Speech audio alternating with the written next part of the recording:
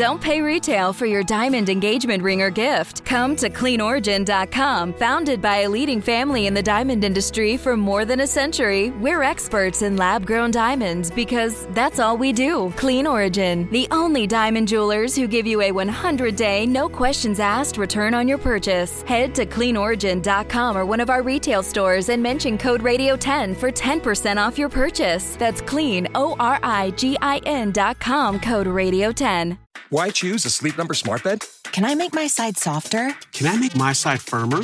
Whenever I want?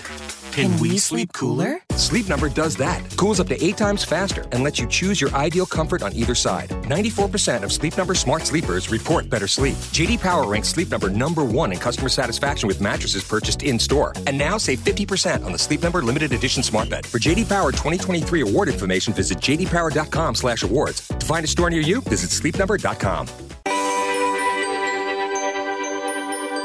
It's Monday afternoon, and we're watching 2 storms approaching the United States. Tropical Storm Marco is currently impacting the United States, and Tropical Storm Laura, which will soon be Hurricane Laura, will be approaching soon.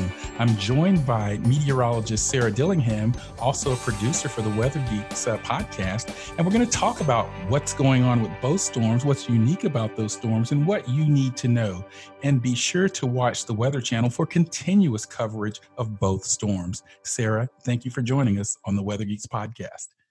Thanks so much for having me, Marshall. We did a couple of these last year, and, I think with 2 tropical systems in close proximity, in time and space, we felt it was necessary to do another one. Yeah, and let's just jump right into it, because this is a unique situation to just be talking about 2 storms of this magnitude in such close proximity in time. Now, let's start with Tropical Storm Marco. And this was interesting because at one point, Tropical Storm Marco was a hurricane. It rapidly intensified down near the Yucatan Peninsula, moved into the Gulf, and I think it sort of suffered something that we often see, which is it was battling some wind shear. So what are your thoughts on where we are with Marco right now? Because I know it is hammering much of the panhandle, particularly Florida, with some rainfall. Right. Yeah, that's very true. Last week we had both Marco and Laura, kind of having their sights set on the Gulf of Mexico, and, looking at the forecast models and just the conditions across the Gulf of Mexico as far as sea surface temperatures, we know that Marco was going to have a lot of potential energy, right, to intensify. So looking at the timing of that trough that was centered over the southern central U.S., I think it was very crucial to look at that timing and be like, well, the wind shear better do its job. Otherwise, the Gulf Coast may be in trouble. Thankfully, it seems that the wind shear really has kind of done a number on Marco in the last 24 hours or so. It kind of, I was working a show Saturday night, and it started to look a little better, had a little burst of convection around the center, and then on Sunday became a hurricane. So then we're kind of getting a little nervous, but thankfully that shear seems to have taken hold. But some areas of the Gulf Coast are still seeing a good bit of rain, especially the Florida Panhandle. Yeah, and it's really axisymmetric in terms of the rainfall distribution, because much of that shear is to the southwest of the center of the storm, and so much of the rain is actually to the northeast. So Panhandle of Florida, perhaps in Alabama and Mississippi, are certainly receiving rainfall. So we want to make sure that people don't let their guard down, because oftentimes the rainfall in a storm like Marco, particularly, it looks like it's forecast to kind of creep along the coast there and move a little westward, and so slow moving. So I always worry about rainfall. I also, just before we came on, and we're recording this right around Monday afternoon, around noontime, and so we're bringing you up to date information here on Weather Geeks. But I noticed also that these seas were about 21 feet at the storm.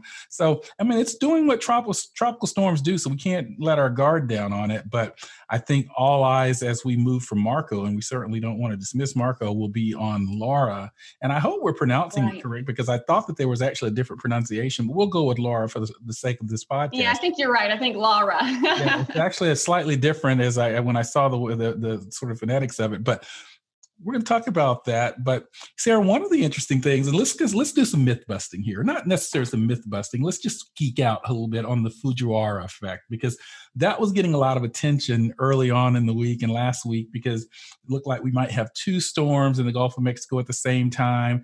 And I was getting questions, I'm sure you were, are these things going to merge into a megastorm, or what's going to happen?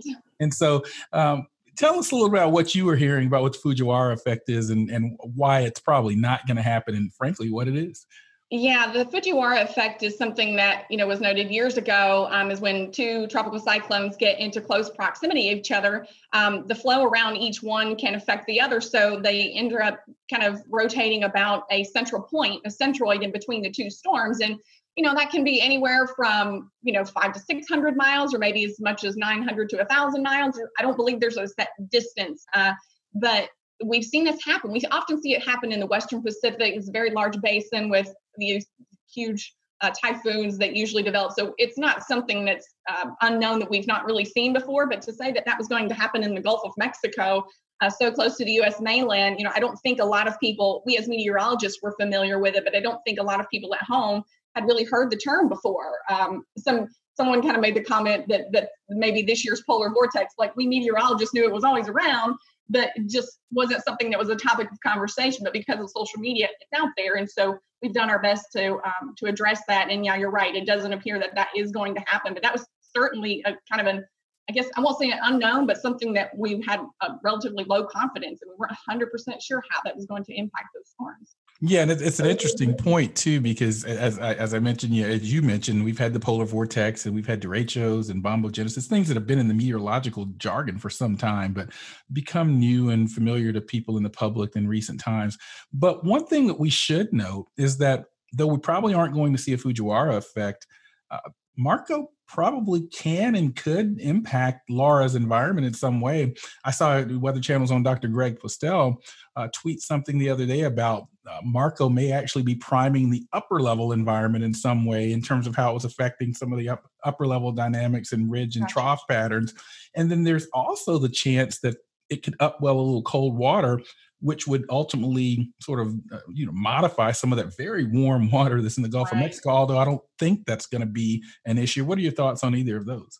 Yeah, the upwelling was something that I certainly, had been asked about by my show producers. Is this really going to have an impact? I said, well, it depends on the intensity and size of Marco, because the speed as well, how quickly it's moving. I think since Marco has kind of been really degraded in structure, I don't anticipate much of a change to be seen in its wake as far as sea surface temperatures are concerned. And I feel like in the Gulf of Mexico, all we've been talking about how the Gulf is primed and ready with above average sea surface temperatures. I mean, you have water temperatures in that area that are mid to upper 80s. So it's a bathtub for any tropical system that moves over. And unfortunately for Marco, that it wasn't, and not obviously people on the land, they're thankful that Marco is going to be kind of hopefully a lower impact, because then you've still got Laura to contend with. But unfortunately, since Marco wasn't a slightly bigger storm, we're not sure if the upwelling is really going to affect Laura negatively. So Laura might have kind of like Dr. Postel was mentioning, kind of an open pathway for that intensification. And, I'm sure you've seen the latest National Hurricane Center guidance. I mean, what are your thoughts on, the likelihood of rapid intensification? Because that's definitely something that the Gulf is more than familiar with, especially now that we're within a couple of days of the 15-year anniversary of Katrina. Absolutely. And we talk about RI, or rapid intensification, and we saw it with Hurricane Michael just a few years ago in the Gulf of Mexico. And I think that there are a couple of things. I was reading something in weather.com today. I think there are a couple of things that are in place that could lead to rapid intensification. And this is a dramatic increase in pressure drop over a 24-hour period. And I'm struggling to remember the exact amount. Sarah help me out with that. I believe it's 35 mile per hour increase in a 24-hour period. In a 24-hour, that's what I was thinking too, but I didn't want to get it out there and be slightly off. The point is rapid development of the storm on a one-day period, a 24-hour period.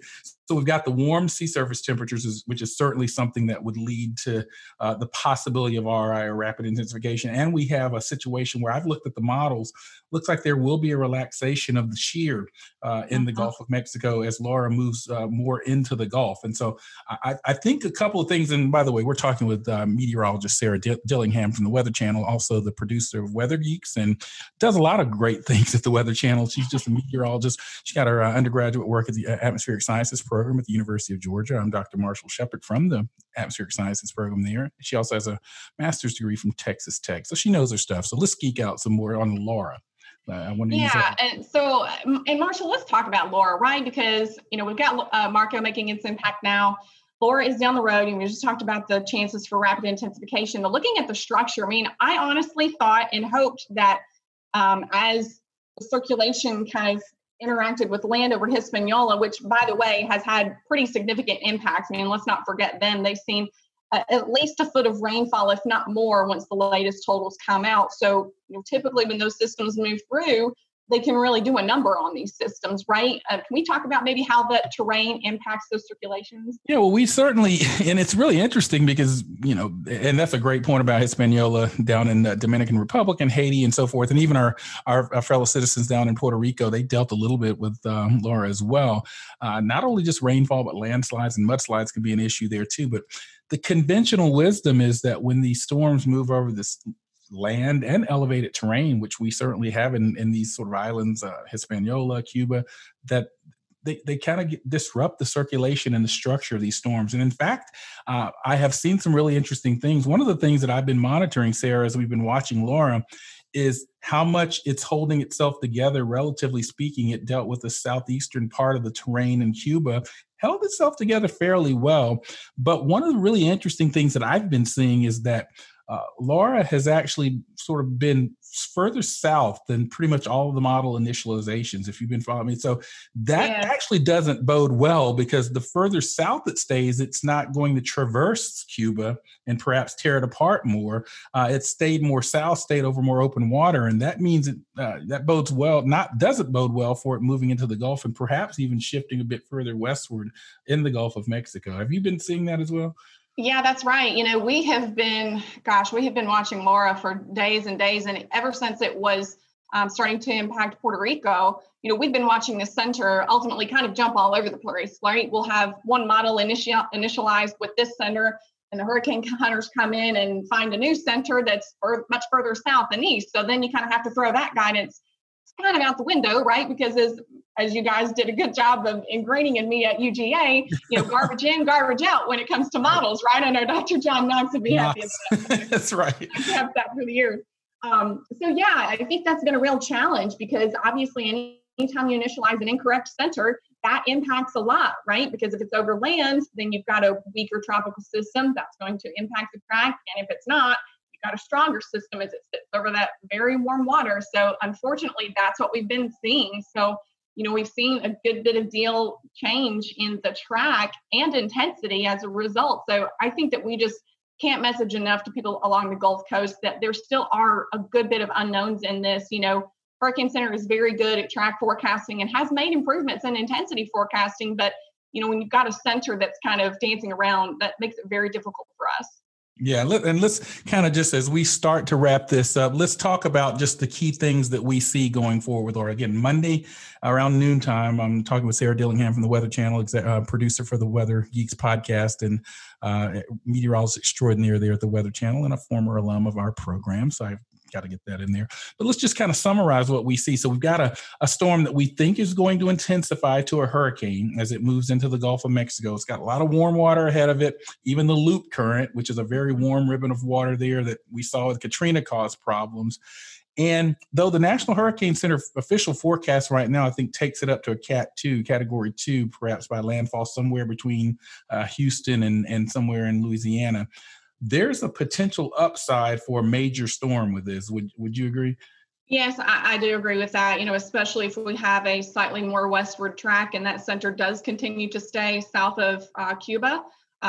More time over those warm Gulf waters as it traverses north and west towards the U.S. mainland. So, yesterday during my show on Saturday, we were talking about New Orleans maybe having a direct impact from both storms. And now that's changed a little bit, right? We've seen Marco degraded, so New Orleans might not have as significant of an impact, but still something needing to be watched for sure. And kind of prep people for Laura to come, because that storm could still impact them. But areas as far west as Houston and Galveston can't write this off either as having a direct landfall, because we've already seen that westward shift today. So everybody just needs to be staying tuned to the Weather Channel, because our continuing coverage will go day and night until these are over. So that's just the best thing to do, and just stay alert for all the latest developments in your local area. Yeah, no, stay with the Weather Channel. I know I'm watching it. That's my go-to in times like this. And keep in mind, we are in the middle of the COVID pandemic, so there's some special things to think about if you do have to evacuate leave your home, make sure you're carrying those masks and perhaps some disinfectants. Think about places, those shelters. So 2020 is doing what 2020 is going to do. And so it's important that we think about that because, it's odd that I was looking at earlier in the last week 2 crisscrossing hurricane tracks and cones in the same Gulf of Mexico within 24 to 48 hours of each other. But that's just what 2020 is. So we've been talking with Sarah Dillingham. Sarah, where can people find you on social media if they want to keep track of you and your expertise? Well, it's very easy. On Twitter, I'm at Sarah Dillingham, so it shouldn't be too hard to find. So, that's Sarah with an H, by the way. There. Sarah with an H? Yes, Sarah with an H, Dillingham. So, I post updates there. And obviously, we're also posting updates on the Weather Geeks Twitter handle as well. You can find us both on Facebook, meteorologist Sarah Dillingham, and also Weather Geeks. So I hope people will just stay tuned and, look for more of these podcasts. We'll see if we do some more of these this week because we've unfortunately got a long week ahead. I worked 5 days last week and 6 days this week. So not sure when the next day off is going to be, but that's what we do at Weather Channel. Tropics is our big thing. So, we know a lot of people are watching. So we're hopefully going to keep everybody safe through this. Yeah, and that's where we'll have to end it for today. But we're going to try to keep you up to date on Weather Geek. And of course, the Weather Channel and all of its platforms are doing that. Sarah, thank you so much for joining us on the Weather Geeks podcast special edition as we track Tropical Storm Marco, Tropical Storm Laura, but soon to be hurricane. I'm Dr. Marshall Shepard from the University of Georgia, and we'll talk to you next time.